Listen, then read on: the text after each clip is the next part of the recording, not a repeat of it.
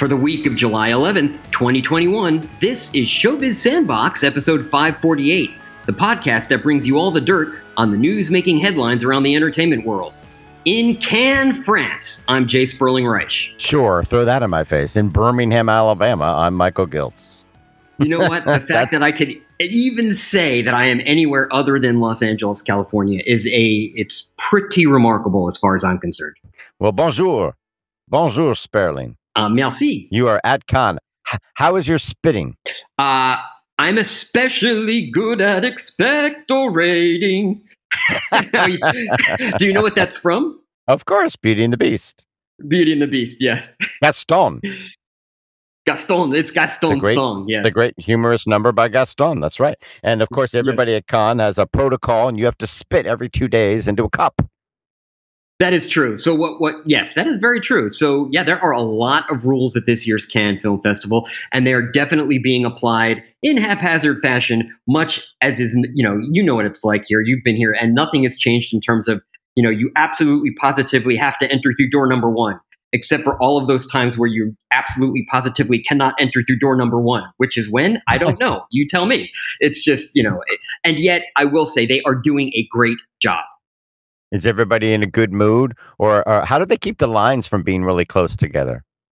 Well, everybody's to jam in a pen. So how do you get into screenings? Well, we can get into that when we talk about this year's Cannes Film Festival, which we'll be talking about on the show, right? Right. We won't be talking about the Emmy nominations. We're recording early Monday morning, and those Emmy nominations come out on a Tuesday. So you'll have to look for that next week. We won't be talking about our bonuses. But the new Amazon CEO, Andy Jassy, he was given $200 million in stock awards. That's sort of a welcome wagon gift. Welcome to being in charge of the company. I guess a fruit basket wasn't enough. Well, that's also a way, and I'm not saying. No, don't. Well, then don't. $200 million. Don't say it. Don't say it. Don't say it. Don't justify it or explain it. It doesn't matter. There's nothing to say other than that's abhorrent and disgusting. So anything other than that is wrong.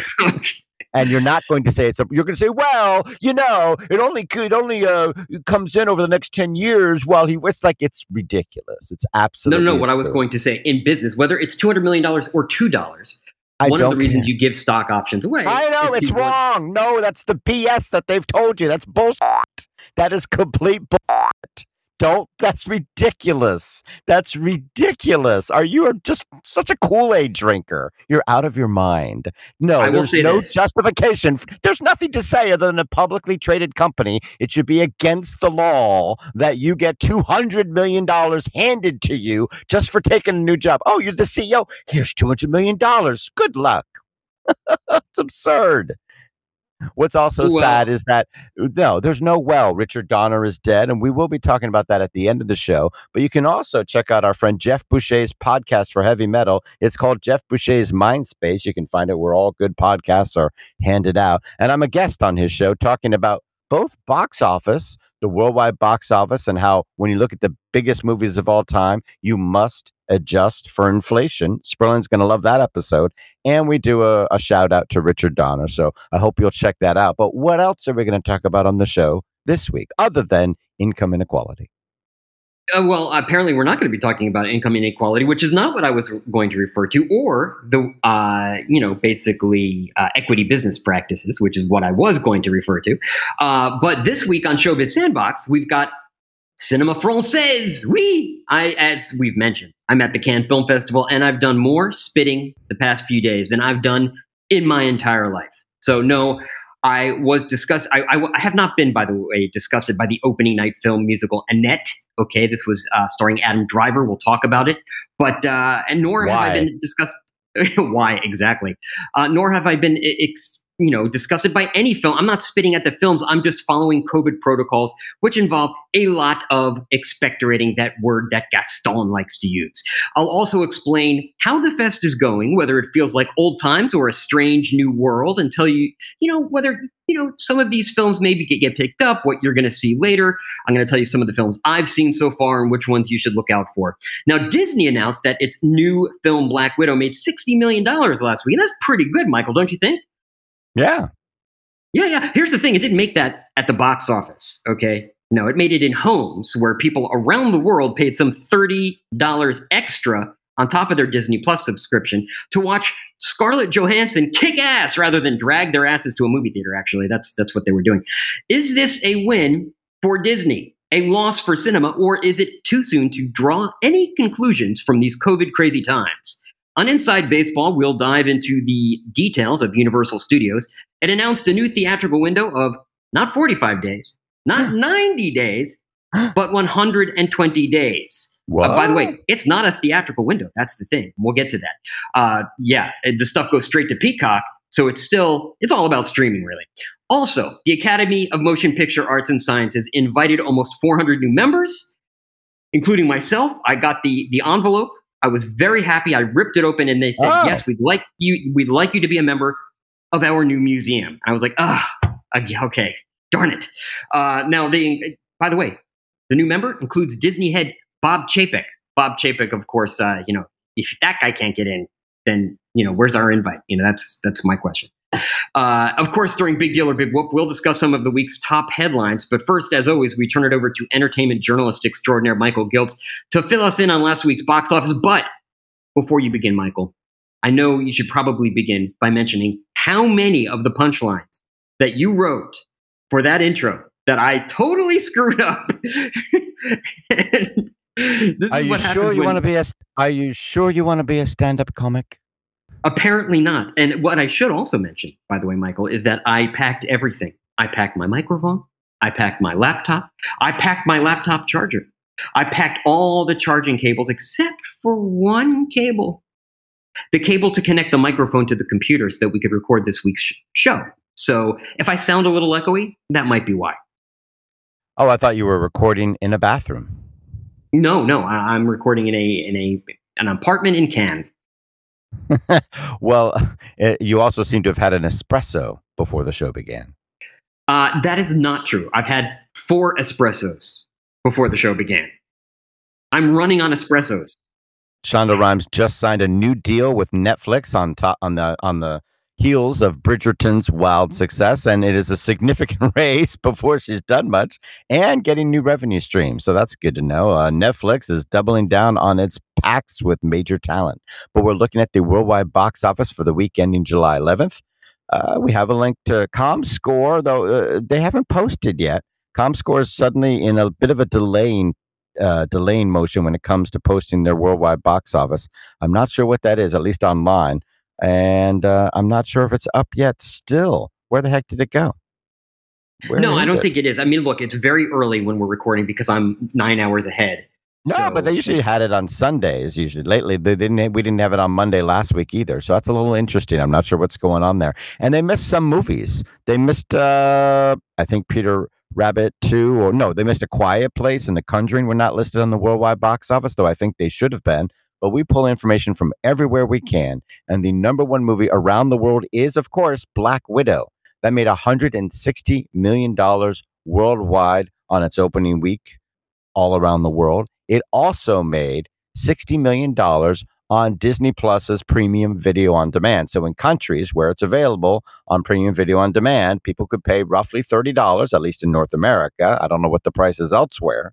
And they could watch Black Widow in their home. So it made money around the world, and it made money at home. We're going to analyze that right now before we get to it. Should we do the other movies first and then come back to Black Widow? That's the big story here.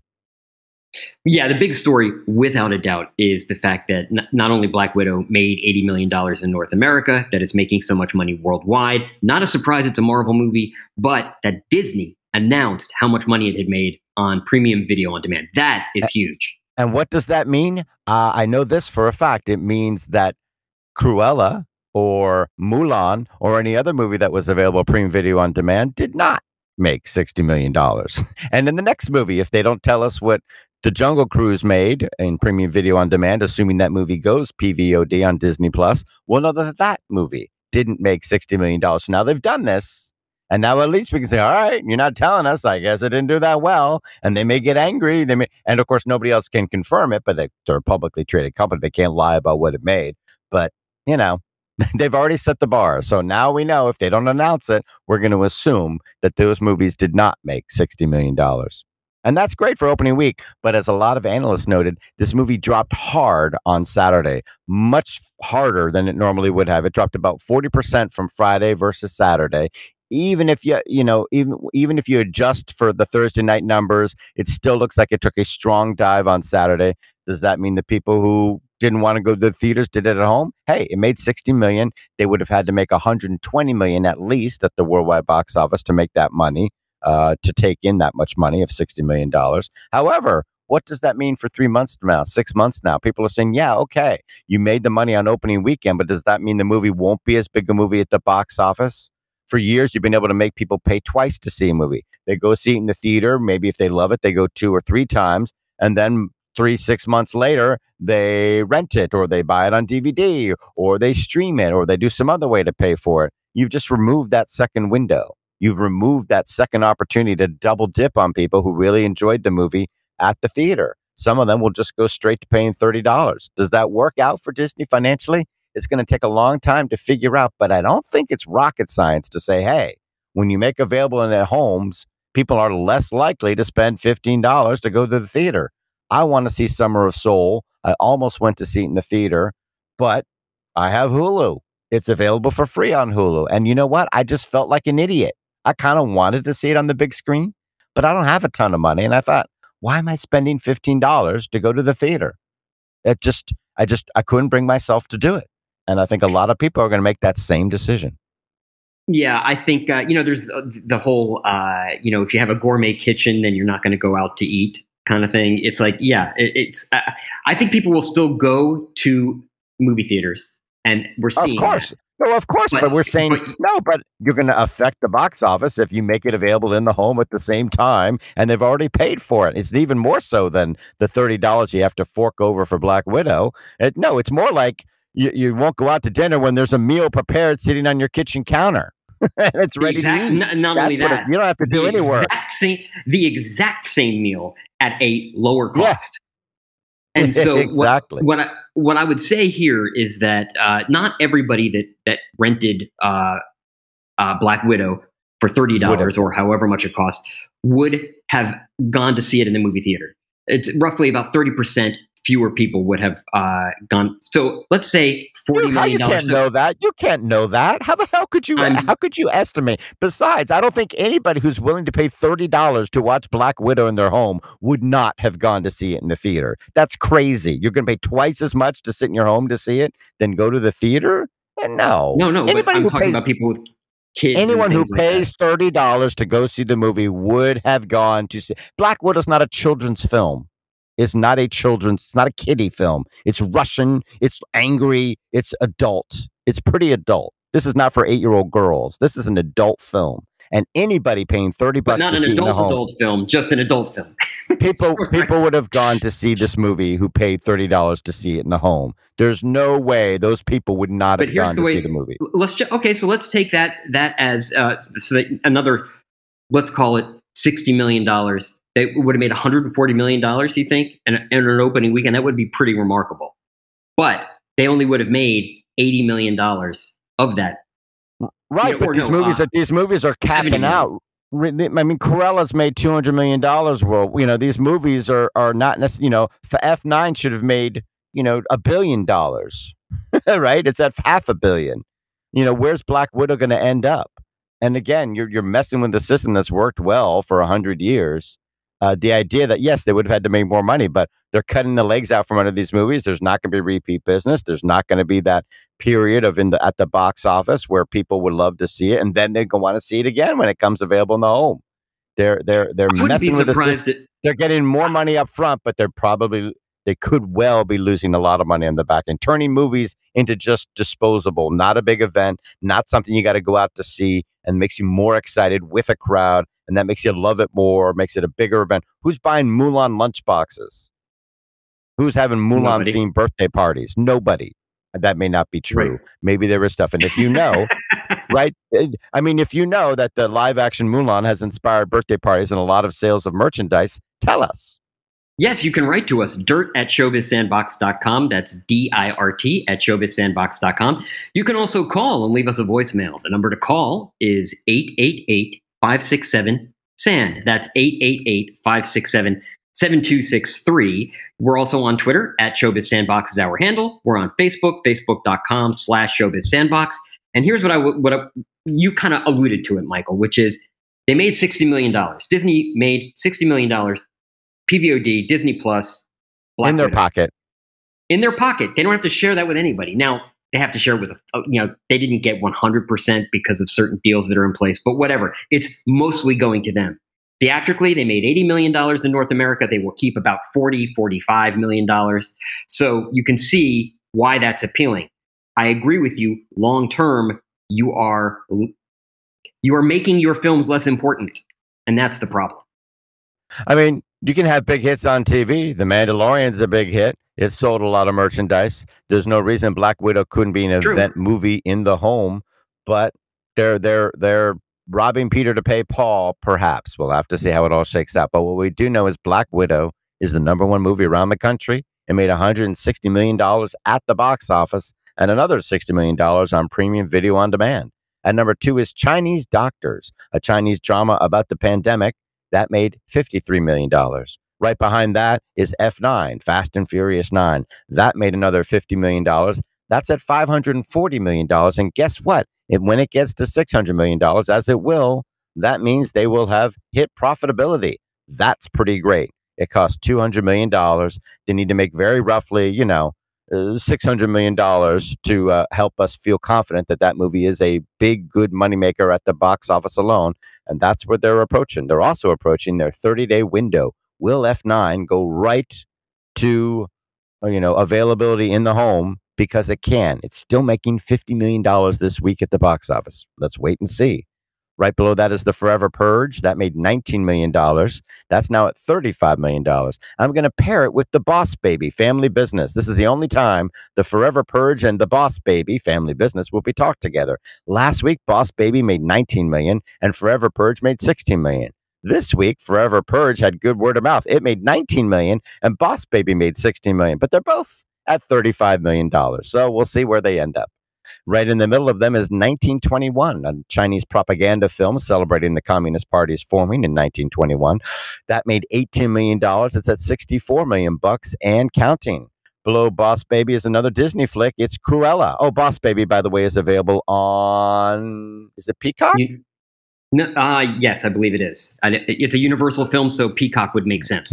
Peacock it is. Right below that is Cruella, which made $13 million this week. That's at $217 million worldwide. We don't know what it made on premium video on demand, but we're going to guess on opening week, it didn't make $60 million. Below that is Peter Rabbit 2, The Runaway, another $12 million.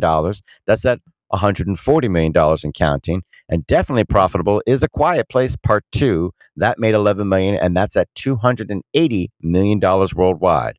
The Conjuring, The Devil Made Me Do It, made $9 million. That's also a big hit. That made $180 million worldwide. And of course, it's available on HBO Max. Then another new movie, Realm of Terracotta, a Chinese animated fantasy about a young guy and girl who have to pair up to defeat some dangerous, fantastical creatures. That opened to a modest $8 million. And below that, another animated film. It's The Croods, A New Age. We haven't spoken about that in a while. That's the voice of Nicolas Cage, right? Yes, it is. Right, he is. He's got a film at Cannes. He's got The Croods, A New Age. That movie is reopening around the world, or I should say debuting in territories it hadn't hit yet. So that's why it's back on the charts. It made $7 million this week. It's at $180 million. And they've got the UK out next week and Japan in September. So The Croods, A New Age is, now the theaters are open again. It's reopening in territories it didn't hit the first time. Below that is another new film. It's Tokyo Revengers. This is a live-action film. It's based on a manga, which is huge selling during the pandemic. It sold 25 million copies and counting. That was turned into a TV series, an animated series, and now it's a live-action film. It opened to $6 million. Not a great opening, but it did introduce me to the word freeter. Freeter is slang, Freeter, for somebody who is under or unemployed. Not a student, not a housewife. A person who works as, maintaining a home, but a person who would like to have more work or would like to have a job but doesn't have one. They're called freeters. There you go. Never heard it. Yeah. And then a couple movies, 5, 4, $3 million, $2. Man in Love, the Taiwanese film, made another $5 million. In the Heights, that just hit $40 million. boy, did that underperform no matter how you slice it, because other movies are making money at the box office. In the Heights did not.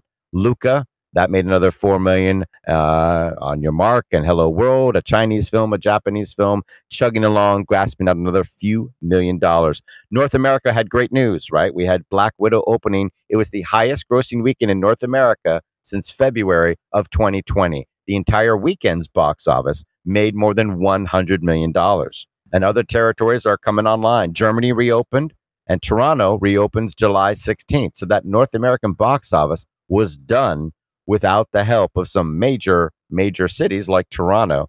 And of course, if you love movies and you love old movie palaces, we gotta wait for millionaires and wealthy people to save us from them all being destroyed. Quentin Tarantino bought the Vista Theater in LA. He already owns the New Beverly. So if he's wondering what he's going to do when he stops making movies, he'll be making popcorn and tearing tickets. Wait a second. He's not buying the theater. I thought he is programming. He bought it. He bought the Vista Theater. Okay. No, he bought the Vista Theater in LA. He's going to be showing film only, no digital. They're going to do new releases when a film is made, when film is made available to them, and classics with 2-week engagements. So it's going to be a combo of new and revival house. Okay. There you go. Yeah, maybe we should consider that. Yeah, why not? Let's buy a theater. No? Let's buy two theaters. You know what? You get a theater and you get a theater. Everything is in flux, and the award seasons are, getting geared up for next year, and everybody's trying to clarify their rules because the pandemic year, everything was thrown into, confusion and disarray. So starting in the next year for 2022, the Directors Guild has said, yes, movies must have a 7-day exclusive theatrical run in North America before appearing on any other platform. If you don't, you ain't eligible for a what DGA. About the Academy? The Golden Globes. The Golden Globes. And nobody cares. Well, well, that's my point. They've tweaked their rules to say, okay, we're going to get rid of the stupidity. Any movie is eligible for top drama or top musical and comedy. So even if you're not an English language film, or even if you're an animated film, you can compete for their top prizes. But nobody cares right now. That's why the Critics' Choice Association is launching an international branch in the World Movie Awards for non-English language movies. They smell blood in the water. Will they be successful? Can they have a TV show? Will people give them money? Wait and see. But what's happening at the Academy Awards?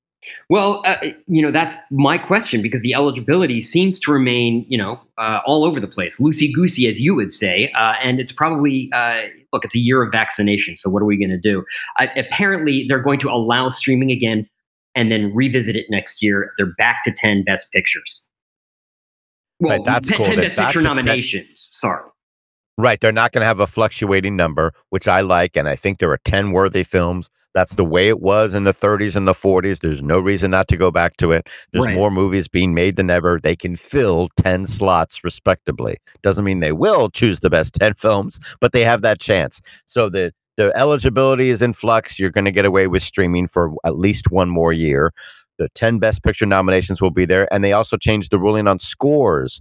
You only need to compose or use music throughout 35% of the film to be eligible for Best Score. And apparently they're taking an eye at the Sparks Brothers in their movie in Cannes and saying, all right, look, you can only submit 5 songs for Best Song. I don't know why this rule needs to be made. I don't know who is submitting 10 songs for Best Song. And if they did, who cares? But, oh well, I guess it saves trouble with processing it all. But for some reason, they made that ruling. You can only submit 5 songs for Best Song. Well, I'll tell you, since you mentioned the Spark Brothers, I will, and since you don't want to talk about Annette, which was the opening film here in the Cannes Film Festival, and a classic one, a classic opening film where you go, whoa, okay. Oh yeah, what was that? It's French. It's French. Starred Marianne Cotillard. It's as a soprano. It starred Adam Driver as kind of a weird stand-up comic, and it was a musical, so it was kind of like operatic. And the Sparks Brothers did the music. And I will say, here's my gut. I would say that the first song of the film is one where they're addressing the audience and starting the film, and it's called "May We Start." And and that will be the opening song at the Oscars. Is that what you're saying? That would be, if that song gets nominated, boom, you're done. Just use that and have Adam Driver and Marianne Cotillard open the Oscars. Right? Why wouldn't you? I mean, granted, the Oh, good film, prediction. I'd be Good shocked prediction. if the film gets any love, but No, still. well, it might maybe that song, but yeah, that's the then. Well, we shall see. It's anything is possible. And at the Academy Awards, they are trying to change things. They invited almost 400 new members. What they invited 395 new members. I'm like, really? You couldn't find five more? We're available. They invited Robert Pattinson, Andra Day, Stephen Yoon. I don't know how to pronounce his name. Do you know how to say his name? The actor from The Stephen Walking Yoon or Dead and Stephen? Minari. I thought it was Stephen Yoon or Stephen Yun. I don't know. You I don't okay? know. I'll have to look that up. I apologize to Stephen. But 89 of the people are nominees. They've been nominated for Academy Awards. 25 of them are Academy Award winners. People, if you get nominated, you should be invited to be at the Academy Awards. You should be a member automatically. 53% are international, representing 49 countries. 46% are women, not good. 39 people are underrepresented or ethnic, racial communities, people of color, basically. And here's what blew my mind. They've invited Disney head Bob Chapek to be a member. He wasn't a member before? You got to Well, be no, the because they absolute tend head of not to. Disney? No, they tend not to have executives, too many executives in their ranks. So they try to leave it to artists. They do have non-voting members, and they have members at large, and that's probably where he's I wouldn't expect every exec at every studio, but I would expect the 4 or 5 people in the top slots to be invited. I would. You're at Universal or Disney or Warner Brothers. You're one of the 2 or 3 top execs at the company, and you're not a member of the Academy? That doesn't seem very smart. I'm not talking 100 execs, but Bob Chapek was the number 2 guy at Disney. They had 40% of the box office last year. He was not a member of the Academy? That's crazy. Well, motion picture arts and sciences, and I think he was mostly on the television and video, and he was not really in the film world until recently. So that might be why. Now, what is interesting to me is that Nathan Lane was also invited. Now, this is a guy with a storied career both on Broadway and in theater, and of course movies. Yeah. As were some people who have mostly television credits. And to put those side by side, it's kind of like a very odd mix. It's like, okay, Nathan Lane, first of all, you weren't a member of the Academy? What? How is that even possible? But haven't you been nominated for an Academy Award? I think. No, No? no. Okay. For the birdcage, maybe? I can't remember. That would be it. Yeah. He's been in almost no hit films. He doesn't Yeah, have a true. good film career. Yeah, I guess a lot of people mention that as well. All right. But again, you're bitching about television, and everybody's working in TV now. That's where all the money is. That's where everything's happening. I mean, he was in The Producers, but that was not a successful film. No. He was in Mouse Hunt. Oh, he should have been in for He's Mouse not Hunt. had a He should have been in for Mouse he Hunt. did voice work. He, of course, was Timon in The Lion King for voice work and did Stuart Little. So he has much better success as a voice actor. And, of course, The Birdcage. Some people like that. So, yeah, he's had enough film credits. And certainly he's such an acclaimed stage actor. You think they would have just invited him in anyway. Yeah, no, I But would have no, thought he it would have wasn't been. to be. Yeah. So you're a con. You're I not a am. member of the Academy, but you are a member of the Cannes Film Festival. How's the spitting going? Do you have to watch people spit? No, okay, Do so they spit in front of you? okay, I would like to commend the film festival because when we all got here, getting here was not easy. Sure, you could be on a plane, but to get into France, you needed this document and this test and the other test and the vaccine card you had to get a PCR test within 48 hours. This was the thing. Get a PCR test within 48 hours of getting on your flight. But since it takes about a whole day to get here, to pick up your badge, you needed a PCR test within 48 hours. So there was no way to get the PCR test to get on the flight and to get into the palais to get your badge. So I had to take 2 PCR tests, 1 day apart, just to kind of time it properly.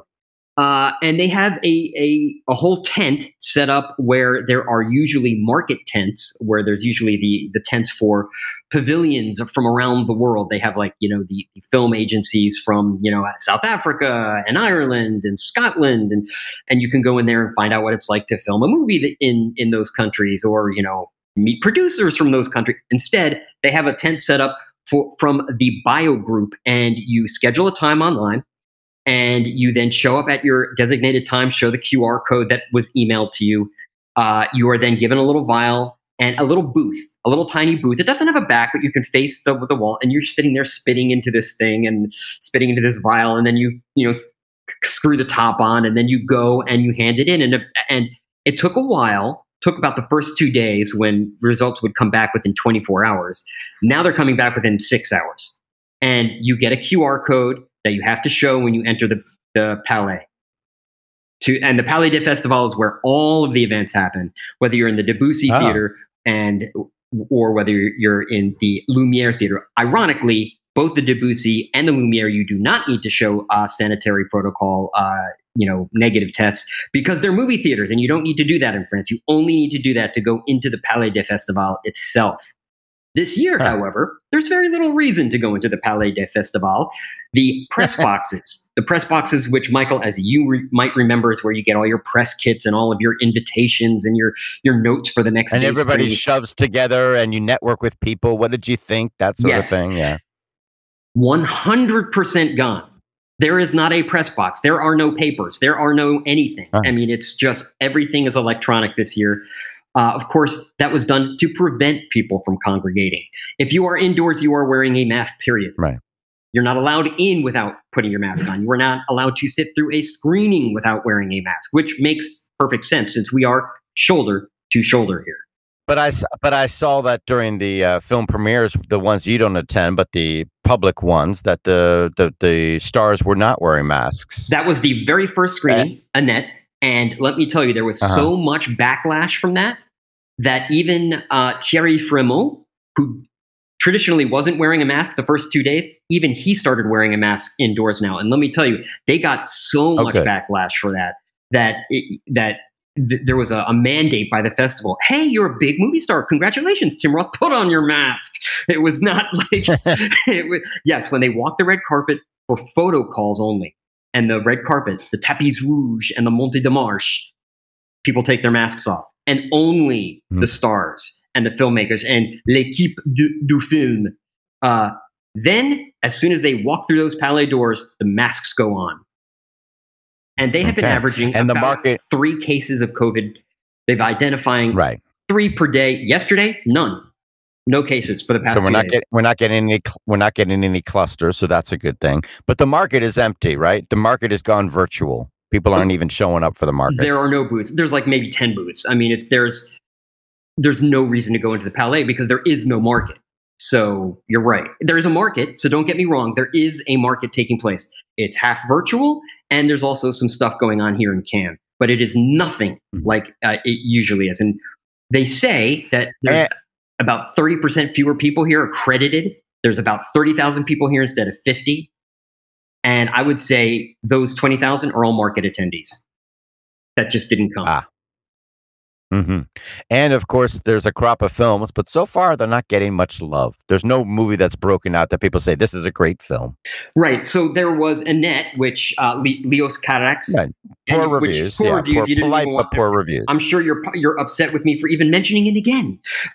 But we don't need to mention all the bad movies. Basically, there were no movies that got great reviews. No, no movies that got great reviews. Certainly, I liked Everything Ended Well. Or Everything Went Well. This was why can't I remember his name now? It's not Olivier Assayas, but it's François Ozon, his film, which is a euthanasia film. It's a film set around euthanasia, and it's very well told and very engaging. I could see people faulting it for, it's too melodramatic. It's a melodrama, but it was very well done, and it's about 2 sisters. When their father asks them after he has a stroke, "Hey, help me kill myself," and they're like, "What? No, we don't want that. No." And so he tells this story. It's a very nice story, as is. And I don't know whether this is the name of the film, The Worst Person in the World or The Worst Woman in the World. Both could be the name of this film. It's Joachim Trier's film. You might recall his movie. Oslo, August 31st was one of his past films.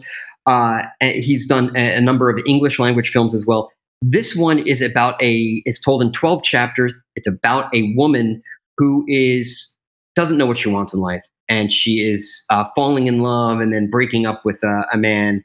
And then she falls in love with a very well-known graphic novelist who is 20 years older, and That's almost a misnomer. A well-known graphic novelist, but right. anyway. And he breaks his heart because then she meets somebody else, and like, oh, but it was Right. actually very well told and very well made. And it's fine. It's good, but it's not great. Yeah, that was so far one of the better ones. The Sean Penn Flag Day, not even worth mentioning, although I just did. The The Japanese, trade said his daughter was excellent. I yes, think it was his daughter is one of very the trade good. said his daughter is a star. Well, she's the lead, isn't she? Yes, she is the lead. The movie is not Mhm. necessarily Okay. well made. Compartment Number Six, the Russian film, takes place on the Trans-Siberian Railway, but it is a very talky movie, and it has a lot. Like Right. you need to know your Russian, basically. We're But still waiting for a great movie to break out. yeah, what we're still waiting for is Parasite, and that doesn't happen every year. You don't get a Parasite Yes, every year. it does. Every year, I see 3 or 4 of the best films of the year at the Cannes Film Festival. If you go and you see as many movies as possible, you will see at least 3 movies that deserve to be on your best of the year list. You do not go to Cannes and see nothing. There are almost always you will see at least 3 movies that deserve to be on your best of the year list. It happens every year, whether people say it's a great year or a terrible year. When you look back, you say, well, this is on my best of the year list. It's that good a movie. And I saw it first at Cannes. That hasn't happened yet. We don't need, it's not lightning in a bottle to see a great movie at Cannes. It happens every year. Hopefully, it'll happen for you. You Well, know, at least the pizza is good, I hope. yes. Well, just to finish off the films, a couple of points to make. One, lots of social commentary. There's always social commentary, but boy, is there a lot of social Yeah. commentary in these movies, and a lot of films about climate change. So a ton of, like, they even have a special section for climate movies and a special press conference Mhm. for filmmakers talking about the climate environmental concerns. That's kind of interesting. That's the first time that's really happened. One film that has been seen so far that people are now talking about, Bergman Island. So you have to know your Bergman. Mia Hansen-Løve's film is set on the island where Ingmar Bergman, the Swedish filmmaker, Lived and worked. lived and worked. And it's a film within a film within a film. It's It's gotten polite reviews. It's yeah, gotten, but I don't see any love for it. But, not I've overwhelming. seen polite reviews. Yeah, Right. Yeah. Well, so people are talking about social justice and they're talking about the climate crisis at Cannes, and social justice and the climate crisis continue. Oh, we've got some Hollywood news. Bill Cosby, while you were away, he was released from prison. He has not been exonerated or found not guilty. No new evidence has come forward to say, oh, wait, he's innocent. No, no, no. He has still credibly been found guilty of drugging and raping dozens of women who have come forward. Dozens, 60 women have come forward about this. So he has been released from prison because a secret deal was made with a prosecutor, a very unusual deal that's highly controversial. It should never have been made. But there you are. That happened. And that's, a sad end to a sad career. James Franco paid $2 million to former acting students of his for sexual misconduct. Will that put it behind him, or will people not want to work with James Franco? Allison Mack, the star of Smallville, was sentenced to 3 years in prison for her key role in a cult.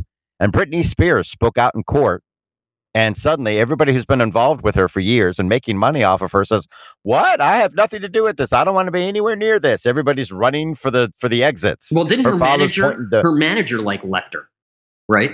her manager has been with her since baby, one more time. He's been with her for many decades. He says he hadn't spoken to her for 2.5 years. And I'm like, were you cashing a check? You hadn't spoken to her for 2.5 years. Doesn't that seem weird? He says, I guess she wants to retire, so I guess she doesn't need me anymore. Now, he had a long history with her.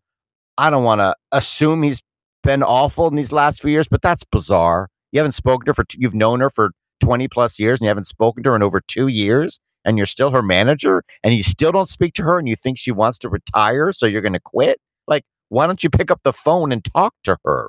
But her father's blaming the other conservator. The mother's blaming the father. The father says the mother's wasting this money. The wealth management company, Bessemer Trust, that was about to oversee her estate, they're like, we want nothing to do with this. Her court-appointed lawyer quit. They're fighting over increasing security 24/7. And a major Hollywood lawyer has spoken with Britney and is going to approach the court about becoming her lawyer and taking an active role with her, in concert with her, to take back her life and her career. So we're going to be reading about this for a long time to come, but it's kind of weird and crazy That's for sure. Would you say it's a big deal? I would, except I would also say there will probably be a 10-part documentary on some streaming service Yeah, that's because we true. do have to talk about Well, streamings for just a second. there was a documentary. Well, I know there was a short on the New York Times website, but I'm saying there will be a multi-part, behemoth at Okay. someday because it's so fascinating. But we do have a little streaming news. A lot of stuff is going on in the world of streaming. Countries around the world are regulating streaming. They want to put restrictions on them. In France, Netflix and Amazon must invest 25% of the revenue they make in France in local content.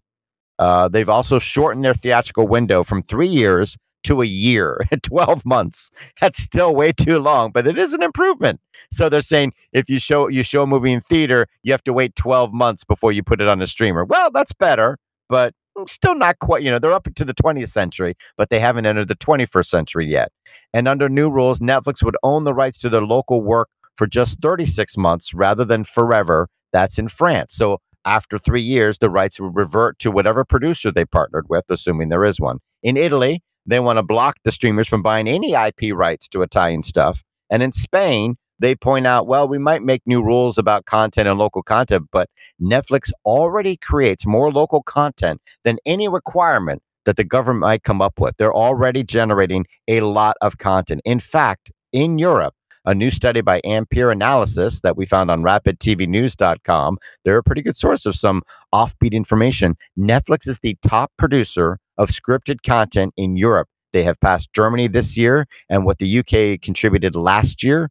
They backed 72 scripted shows in 2020. Germany's ZDF did 55. The UK's BBC did 54, though they had 71 a year earlier. France TV did 38, and Germany's ARD did 33. So Germany is a country, of course, and there are other people making content in the UK. But as far as a single producer, Netflix is the number one producer of scripted content in Europe.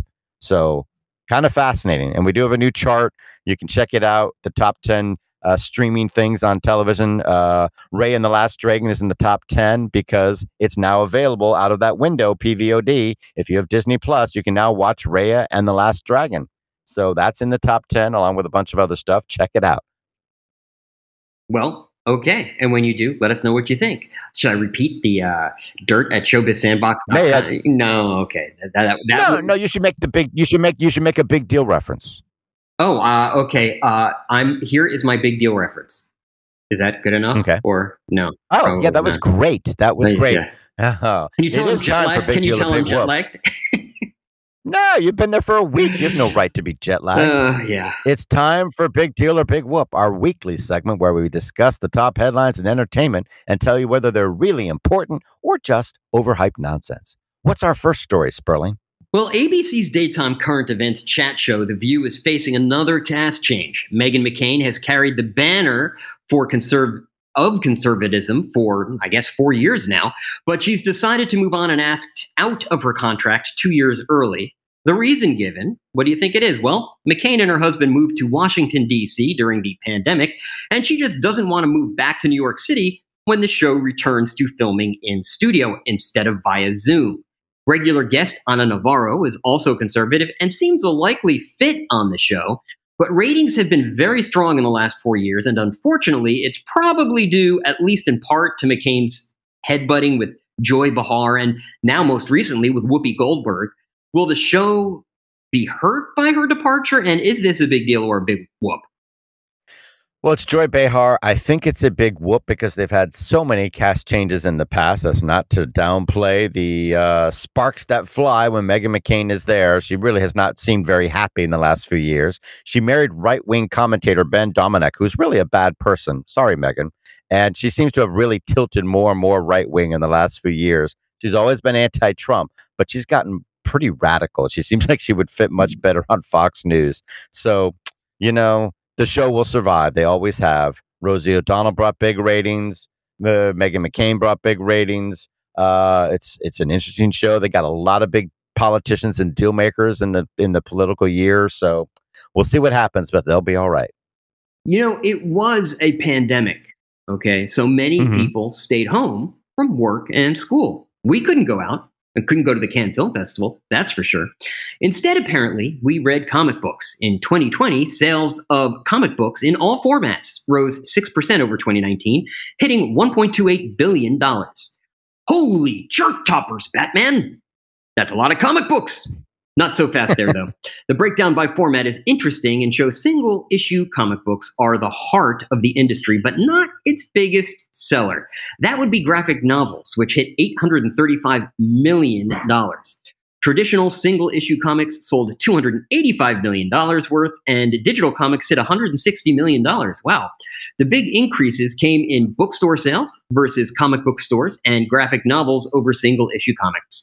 Since many stores were shut or sharply curtailed, the fact that single-issue comic book sales fell only 20% may actually be a positive thing. Big deal or big whoop? I think it's a big deal that they're still growing. I think it's good that I'm always reading graphic novels. That's where I read them. Like we had Pornsak Pishotishe. Pornsak Pishot was on our show promoting The Good Asian. That's in the midst of coming out. Issue 3 of 4 just came out in July, and then the next one comes out in August. And then right away, the trade paperback comes out in September. I've actually been buying the single issues to support him since he was on the show, and I liked what I read. So I've been buying those individual comic books. I've almost never done that. And then it comes out in paperback on September 28th. And that's where a lot of people will step in and say, okay, I've heard good buzz about this. I'm going to buy this book. That's the future of comic books, I think, rather than single issue sales. But you need those single issues to be able to launch stuff and get the collectibles and test things out without a huge commitment. So it's interesting to see. It's comic book stores. They're holding on. I don't know how they do it, but they're still there, and I hope they will be for years to come. Well, I'm not going to be here for years to come because I'm going back to school. Sweet. Yeah. I'm going to the Yale Drama School, which just accepted a huge they just accepted a huge donation from movie producer David Geffen. He gave the school $150 million, actually. In response, they're naming it the David Geffen School of Drama at Yale University, because that doesn't have too many words in it. For just $15 million, we'll rename this podcast, by the way, David Geffen. Well, and here's what we're thinking. The David Geffen Showbiz Sandbox podcast. What do you think? I like it. For $15 million, I love it. Yeah, we'll also use his name positively in a sentence at the beginning and end of each episode. Seriously, David, get in touch. Yale is also making one major change to the school. You won't have to pay tuition if you get accepted to the David Geffen School of Drama. That's right, no $32,000 a year to learn your craft. They're following in the footsteps of the Yale School of Music, which eliminated tuition in 2005. Room and board, of course, is another matter. You gotta pay to eat and sleep somewhere. Is this a big deal or a big whoop? Well, it's a big deal. It's a useful donation in the terms of ending tuition, but you really got to include room and board. You know, like, oh, you only have to pay $30,000 a year to attend. Well, great. That's still too much for 99% of the world. But it is a good step in the right direction. I don't know why they charge anything at the Ivy League schools. They have such huge trust funds, such huge endowments that to me it seems ridiculous. Their graduates donate money to them. To me, it's just ridiculous that they still charge tuition and room and board. But what do I know? The Substack newsletter format is a big hit, so, naturally, others will follow. Facebook just launched Bulletin, its own newsletter, with bold-faced names like Malcolm Gladwell and Tan France and our good friend Jeff Boucher of the Heavy Metal Mindspace podcast in the mix. You mentioned Jeff at the beginning of the show. The idea for journalists and thought leaders is that you get your audience to subscribe to your newsletter and leverage that into subscriptions and make actual money as newspapers and magazines continue to go, up in flames. Thanks to Facebook and Twitter, actually. They're going up in flames. So go figure. The Facebook model is to not take a cut of any money writers make, so they're doing it perhaps as a community service. Said Mark and this is what Mark Zuckerberg said. There has to be a way for writers to make a living that's sustainable in the long term. Thanks, Mark. We needed you to tell us that. Substack after he destroyed newspapers and magazines and the journalism industry. Yeah. Now he says, "Oh gosh, it'd be nice if there was a way." Yeah, especially since once you all go out of business, what will people share on my social network? Substack charges a 10% fee of subscriptions, while Twitter's review takes 5%. Is this a big deal or a big whoop? Well, it seems like PR more than anything, though they also recognize, hey, other people aren't supporting content as much anymore. We better step in or there won't be any content to share. And of course, they're going to have a huge advantage because they will be pushing all the stuff in Bulletin through their news feed. So you're going to see this popping up on your screen anytime now. We'll have to see how it works. Well, speaking of how things work, that's kind of what we're going to be discussing during Inside Baseball. Inside Baseball is our segment where we analyze some of the headlines that have the entertainment industry buzzing. We'll explain what they mean for the business and, more importantly, how they affect you. And here's how this week's story will affect you. You will be able to see Universal movies on Peacock, at least in the United States. Well, we knew that would happen, but the question is, have I misunderstood the story? I read it well. I read it carefully. I've read the trade papers for decades, and I think I read the phrase pay one window, this reference to the pay one window, more often in the last week than I have read in my entire life. I was very unfamiliar with the idea of the pay one window, and I read the trades pretty assiduously. So if that phrase was used before, it was used in passing, not explained well, and wasn't brought up very often. In fact, there's a lot of windowing that I'm a little unclear on, but my understanding was that they set a 120-day theatrical window before it goes to Peacock. Did I misunderstand this? Here's what they're saying. They're saying that a theatrical release will be on Peacock exclusively. It will only be on Peacock. So let's just use the next Jurassic World movie as an example because it's easy. The next Jurassic World movie will be exclusively on Peacock to stream no later than 4 months after the film debuts in theaters. Right. However, so it has a Right. It has a theatrical window of 120 days, and then it goes to Peacock. It has a theatrical window, period. It doesn't necessarily mean it's an exclusive theatrical window for 120 days because they might decide to put it on Peacock within 30 days, which would be within that 120-day window that you're referring to. What? No, that doesn't make any sense. That's not 100. They said no later than Peacock.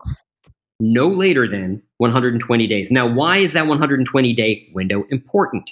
Because that is when output deals take effect. Okay, and that's right, but they weren't announcing that they're gonna do it day and date. They weren't announcing it will be on Peacock in 30 days. They weren't announcing it would go on Peacock in 45 days. They said we're gonna wait probably a lot of times until 120 days. If a movie's out of theaters, they might go to 90 days, but they could have said 45 days, and they didn't. They chose to say 120 days, so they're clearly wanting to make the idea that there will be an exclusive theatrical window that theater owners can support. This announcement had little to do with theatrical and way more to do with the fact that what they're really signaling here, and this pay one, you are absolutely right, Michael.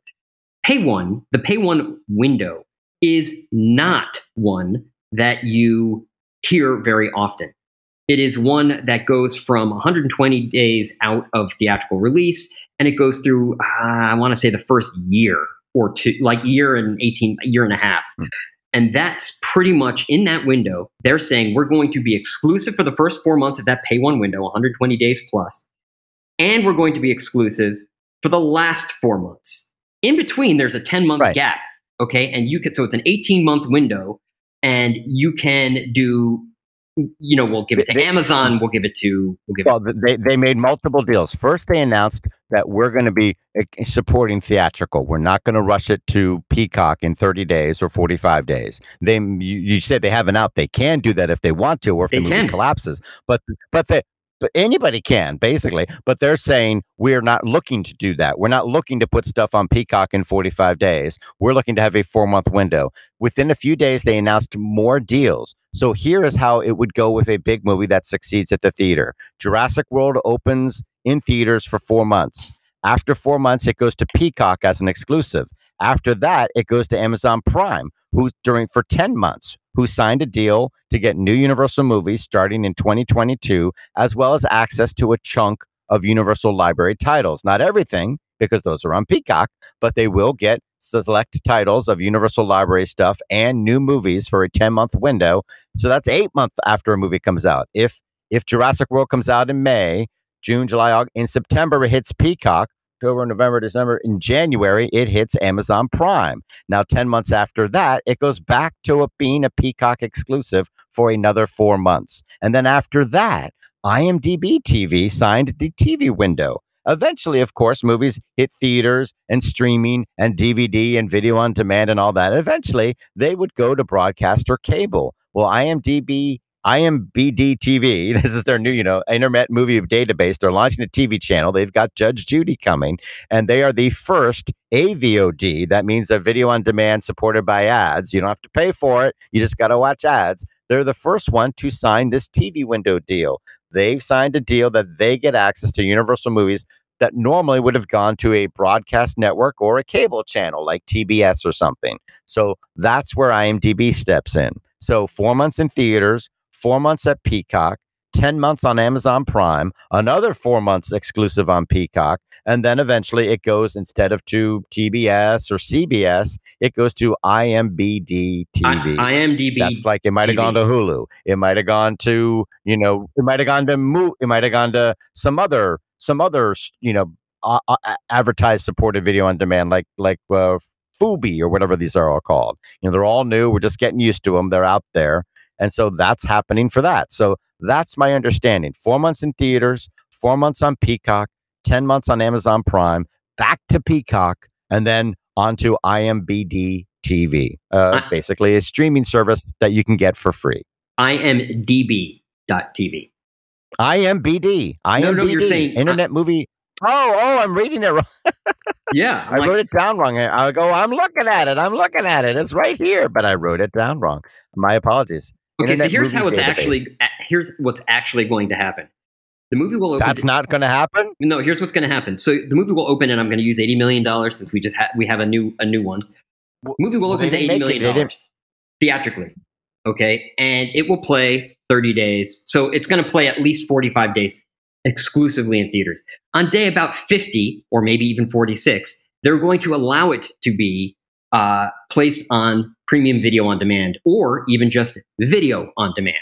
At that point, it will have its run to about, it could be 90 days, could be 95, 96. It's definitely not going to be more than 120 days. At that point, why are you not taking them at their word? No. If they wanted to announce a 45-day window, they could have. No, this has nothing to do. This has nothing to do with theatrical and everything to do with the pay one window. That is what this announcement is about. It has nothing to do with theatrical, other than to say the theatrical release is the start of the 120-day. Well, that's huge. That's huge, because Disney says it's not. Disney says we go to video. We go to Disney Plus, sometimes day and date. Warner Brothers has day and date. Some of them have 30 days. Before they hit, their streaming. So this is a big deal that they said 120 days rather than 90 or 45 or 30 or day and date. They chose to not go day and date onto Peacock. They chose not to say within 30 days we're going right to Peacock. That part is a big deal. No pun intended. I know we're not a big deal. Yeah. Like they did, by the way, with Boss Baby. They went straight to Peacock with Boss Baby and day and date. And they're saying we're not doing that in the future. That's not our goal. That's not our plan. Right. And basically what Universal is saying here is that the pay one window, this 18-month window, is one where HBO would traditionally come in, or Cinemax or Showtime would come in and buy those rights. What they're saying is, no, we're going to take those rights. Okay. Now that window starts 120 days after, as we all know. And so they sold them to Amazon Prime instead of HBO. They have a new partner. They didn't keep those rights. They sold them to Amazon Prime. They just have a new person making. That's really they're what not saying anything. They're saying we've made a deal with Amazon rather than HBO. That's no change. Right. They always sell it off to somebody. Who is the pay one partner for Disney? There is none. You know who Disney's pay one partner is? Itself, Disney Plus. And you know who's right? Yeah. So, and the same thing with Warner Brothers. Who's their pay one partner? Their pay one partner is HBO Max. Universal wants to double dip. They want windows. They like the idea of having windows when they get multiple people to pay for it. They got Amazon to fork out money. They got IMDb to fork out money. They like that model. And in midst of that model was the idea that they also like theatrical. They are emphasizing a 4-month window for theatrical as a possibility. Unlike anybody else, nobody else has even pretended to embrace a 120-day theatrical window. If they'd said 90 days, we'd have said that's awesome. But they chose to say a 4-month window. They can, I'm sure, move earlier if they want to. Oh, It's they're their definitely movie. going to be putting their own films on But PVOD. Without a doubt, they're owned by a cable channel. we didn't say they weren't. That's got nothing to do with anything. We're talking about going to Peacock. We're talking about when they do it. Not the, of course they're gonna. Everybody makes things available on demand. Everybody does. But we're just saying they emphasize theatrical. They emphasize and embrace theaters and said, we love theaters. We're not looking to rush it to Peacock. We're going to give you time to make money. That's a big deal, isn't it? Aren't theater owners thrilled at this announcement? Yeah, they're not thinking. They're not going. Oh God, Amazon Prime 10 months after it hit. 8 months after it hits theaters. They don't care about that. They're excited that Universal said we're supporting the theatrical experience by giving potentially a 4-month window for movies to be exclusively in theaters. Even though we have Peacock and we're pushing the hell out of it, we're going to wait and let that theatrical run play out. Right, and then use it as their pay one partner. Yes, that right there is the big. So aren't theaters thrilled that they're supporting theatrical? Yes, of course they are. It'll be very, and I think they're also waiting. Also waiting to see what are you going to do with PVOD. And if you wait the 45 days, you know what? Let's actually see how that plays out. That's really what they're saying. Well, that 45-day window, that kind of might be perfect for us. What 45-day window? What 45-day window? There is a 45-day window in place for Universal Films that is a deal between some of the major exhibitors in the world and Universal Studios. Oh, that's the COVID one, yes. But now they've moved away from that. No, it's still in place. It is still in place. This is 2022. This is in 2022. That deal is not in perpetuity. They're saying in 2022, we're supporting a 4-month theatrical window. Well, we'll see. It'll be interesting to see if they... They just announced it. They just announced it. If they wanted a 45-day window, they could have said it, and we would have thought that was good. If they'd announced a 90-day window, they could have. Nobody would have blinked an eye. They chose to say 120 days. Why don't you listen to them?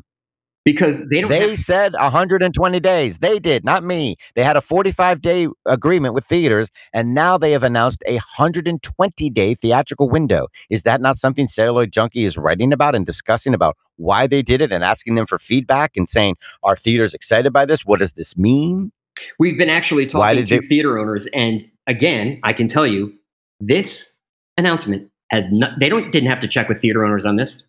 Not because it's 120 days, but because it's about the pay one window. It has nothing to do with theaters other than the clock starts ticking when it's released in theaters. That's the only difference.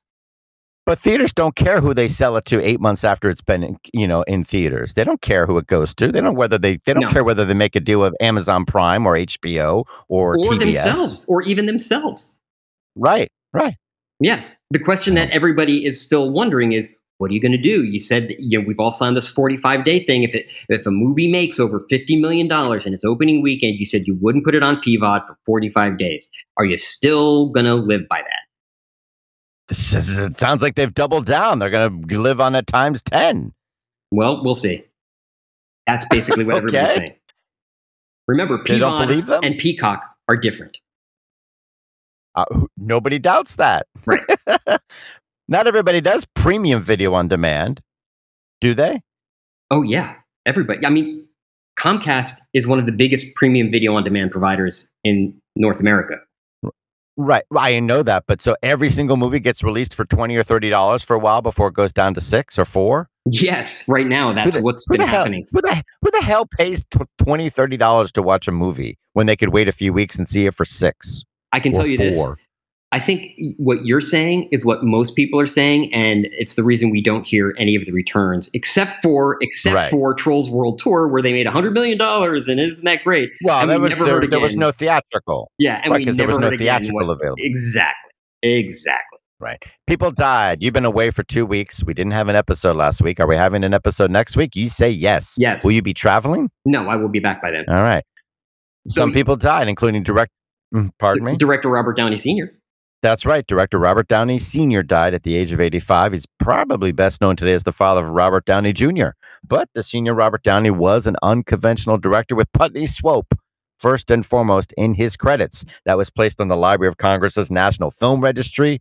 It starred Arnold Johnson as a black ad exec who somehow became the new head of his Madison Avenue agency. In other words, Don Draper's boss. It satirized corporate America, advertising, and of course, that evergreen topic of racism.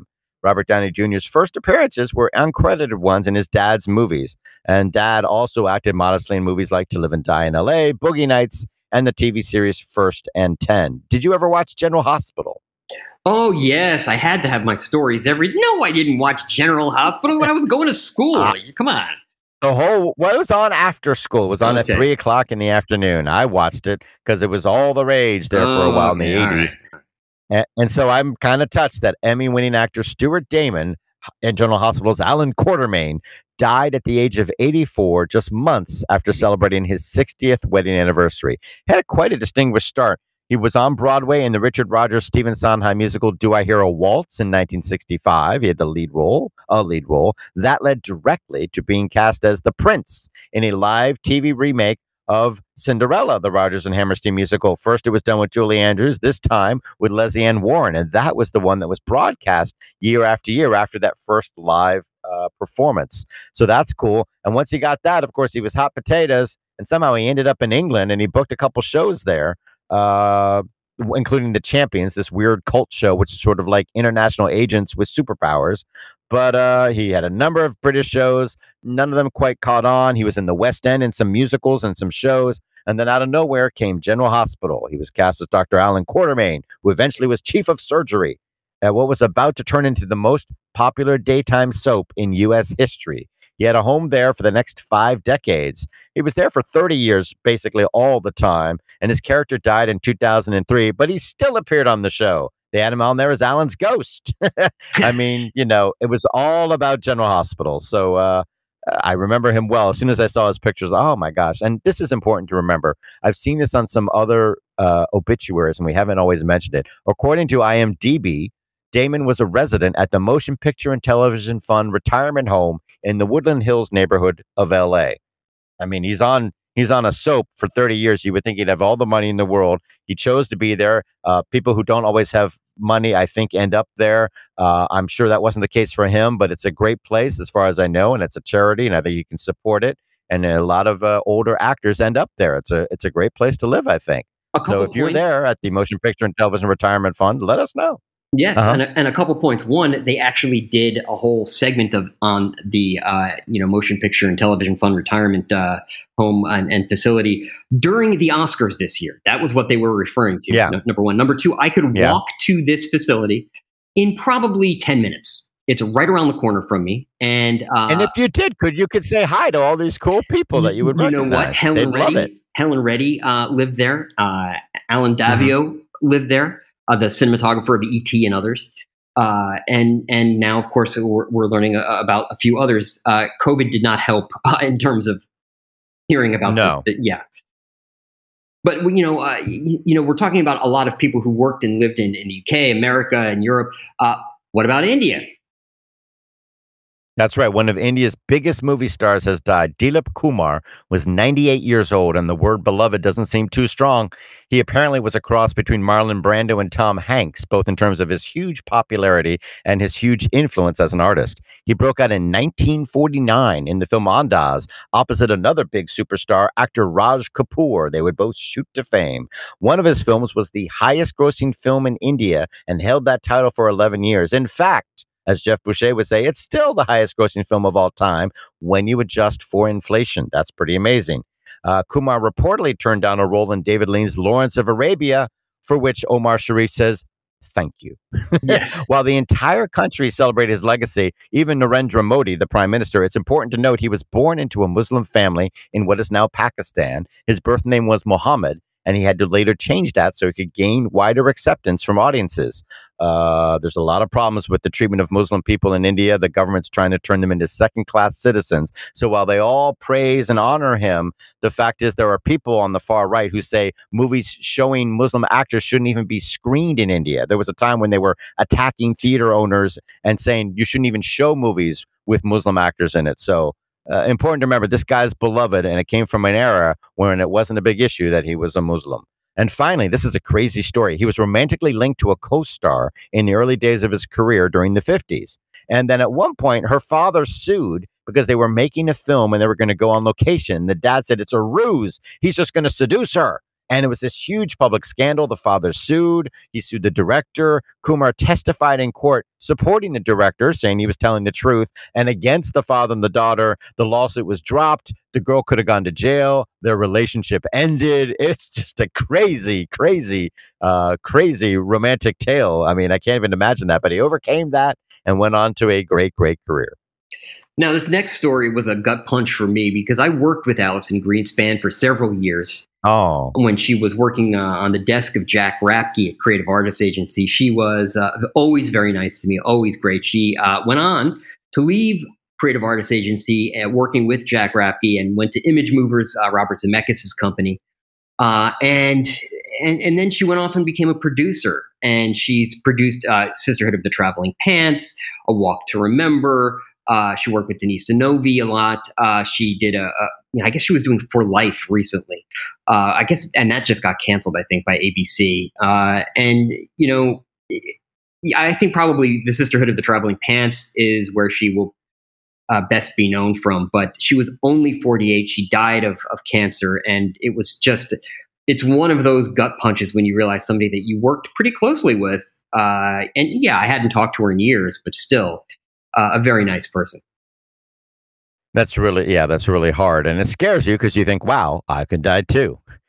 And her show For Life was just canceled by ABC after 2 seasons. However, we've mentioned them a couple times. IMDb TV is streaming all the episodes. They just picked it up and they're leaning towards a 3rd season if interest is strong. So if you like that show, you want to support Alison Greenspan's work, check it out on IMDb TV. And also Suzanne Douglas of the Parenthood sitcom died at 64. That's very young. She starred on Broadway in shows like The Tap Dance Kid. She was in films like School of Rock. Yay! How Stella Got Her Groove Back. She appeared on a ton of TV, ranging from the classic drama I'll Fly Away, I wish I could watch that, to a recent episode of Bull. But her biggest success came in the sitcom The Parenthood, alongside co-creator and star Robert Townsend. So that's a tough one, too. And then, of course, now Richard Donner. Yeah, that's where I was headed. He died at the age of 91. Now, he directed definitely some movies you've seen: The Goonies, The Omen, a whole bunch of Lethal Weapon movies, and Superman the movie, the one with Christopher Reeve. So, I mean, that's right. That's still the gold standard for superhero movies. That is the greatest superhero movie of all time. He was a nice Jewish boy from the Bronx. His parents owned a furniture manufacturing business. He said, I want to be an actor. He got a bit part on a TV show somehow, directed by Martin Ritt, who turned into a great director. And Ritt said, you know what, kid, as an actor, you'd make a good director. And he convinced him to switch careers. And Donner went to work for him and never looked back. He did a lot of TV, did a lot of movies. The Omen was a big hit, but it's all about Superman the movie. That is such a great movie, such great stories about it. And if you go to Jeff Boucher's podcast, we talk about his career at length because Jeff spoke to him many, many times, had a lot of heartfelt stories about Richard Donner. It's well worth checking out. And you have somebody here who, I'm hoping I actually never need to speak with somebody who takes over for Paul Huntley, because that would mean that I need a wig. I've lost my hair. He doesn't make toupees. He doesn't make toupees. Okay. He's a wig maker to the stars. He died at the age of 89. He's one of Hollywood's hidden masters. I wish I'd done a documentary on him. He sounds like a great, like a blast. And he worked right up to the end. He created wigs for decades in film, TV, and theater. He did the wigs that turned Dustin Hoffman into Tootsie in the movie, and then he did it again on Broadway for Santino Fontana when he starred in the musical version. In all, he had more than 50 film and TV credits, including Glenn Close as Cruella de Vil in the live-action 101 Dalmatians. He did The Addams Family. He did Betty Buckley in Tender Mercies, where she had that great wig as a country singer, and Elizabeth Taylor in Cleopatra. That's got to be one of the most famous hairs in all of Hollywood history. But it's Broadway where he made his biggest mark. He was even honored with a special Tony. He did it all. Starting in the early 70s, he did Patti LuPone in Evita. He did the Cats in Cats. He did Harvey Fierstein in Hairspray, the ABBA musical Mamma Mia, Thoroughly Modern Millie, La Cage aux Folles, and right up to the end, he's done the upcoming musical about Diana, Princess of Wales. It's going to stream on Netflix and then open on Broadway. A fabulous career, I guess, for Paul Huntley. And it's been a fabulous run here for the past probably 4 hours. I don't know how long we've been talking. I've lost all track of time, really, here in Cannes. But that's pretty much the end of our show. Except we do have to tell you where you can subscribe to us, which is pretty much wherever they give podcasts away, like, iTunes. Is iTunes still around, or is it called Apple Music now? Whatever Apple has for podcasts, you can subscribe to us there. Same thing with Google, Stitcher, Spotify. Please do subscribe to us. That way you won't miss an episode. You can rate and review us on some of those podcast platforms, and it helps us out when you do. Now, links to all of the stories we've discussed on today's episode can be found on our website, showbizsandbox.com. That's where you'll find those ways to subscribe to us and even contact us. dirt@showbizsandbox.com. That's dirt@showbizsandbox.com. You can also leave us a voicemail. The number to call is 888-567-SAND. That's 888-567-7263. And can you tell that some of the espresso has worn off? No, okay. We're also on Twitter @ShowbizSandbox is our handle. Facebook, facebook.com/ShowbizSandbox. The music that you hear at the beginning and end of each show is by the popular indie rock group MGMT. They can be found on their own website, who is mgmt.com. Michael Giltz has a website, and every week it's something new and exciting. What is it this week, Michael? This week it's You'll Truly Believe a Man Can Fly.com. Oh, and that's Superman related, isn't it? That's the tagline for the ads, yes. Oh, okay. Well, you know what? If you have trouble remembering that, just go to michaelgiltz.com, where all of his work can be found, all of his coverage of the entertainment industry can be found. Some of my work can be found on celluloidjunkie.com. Until next week, play nice.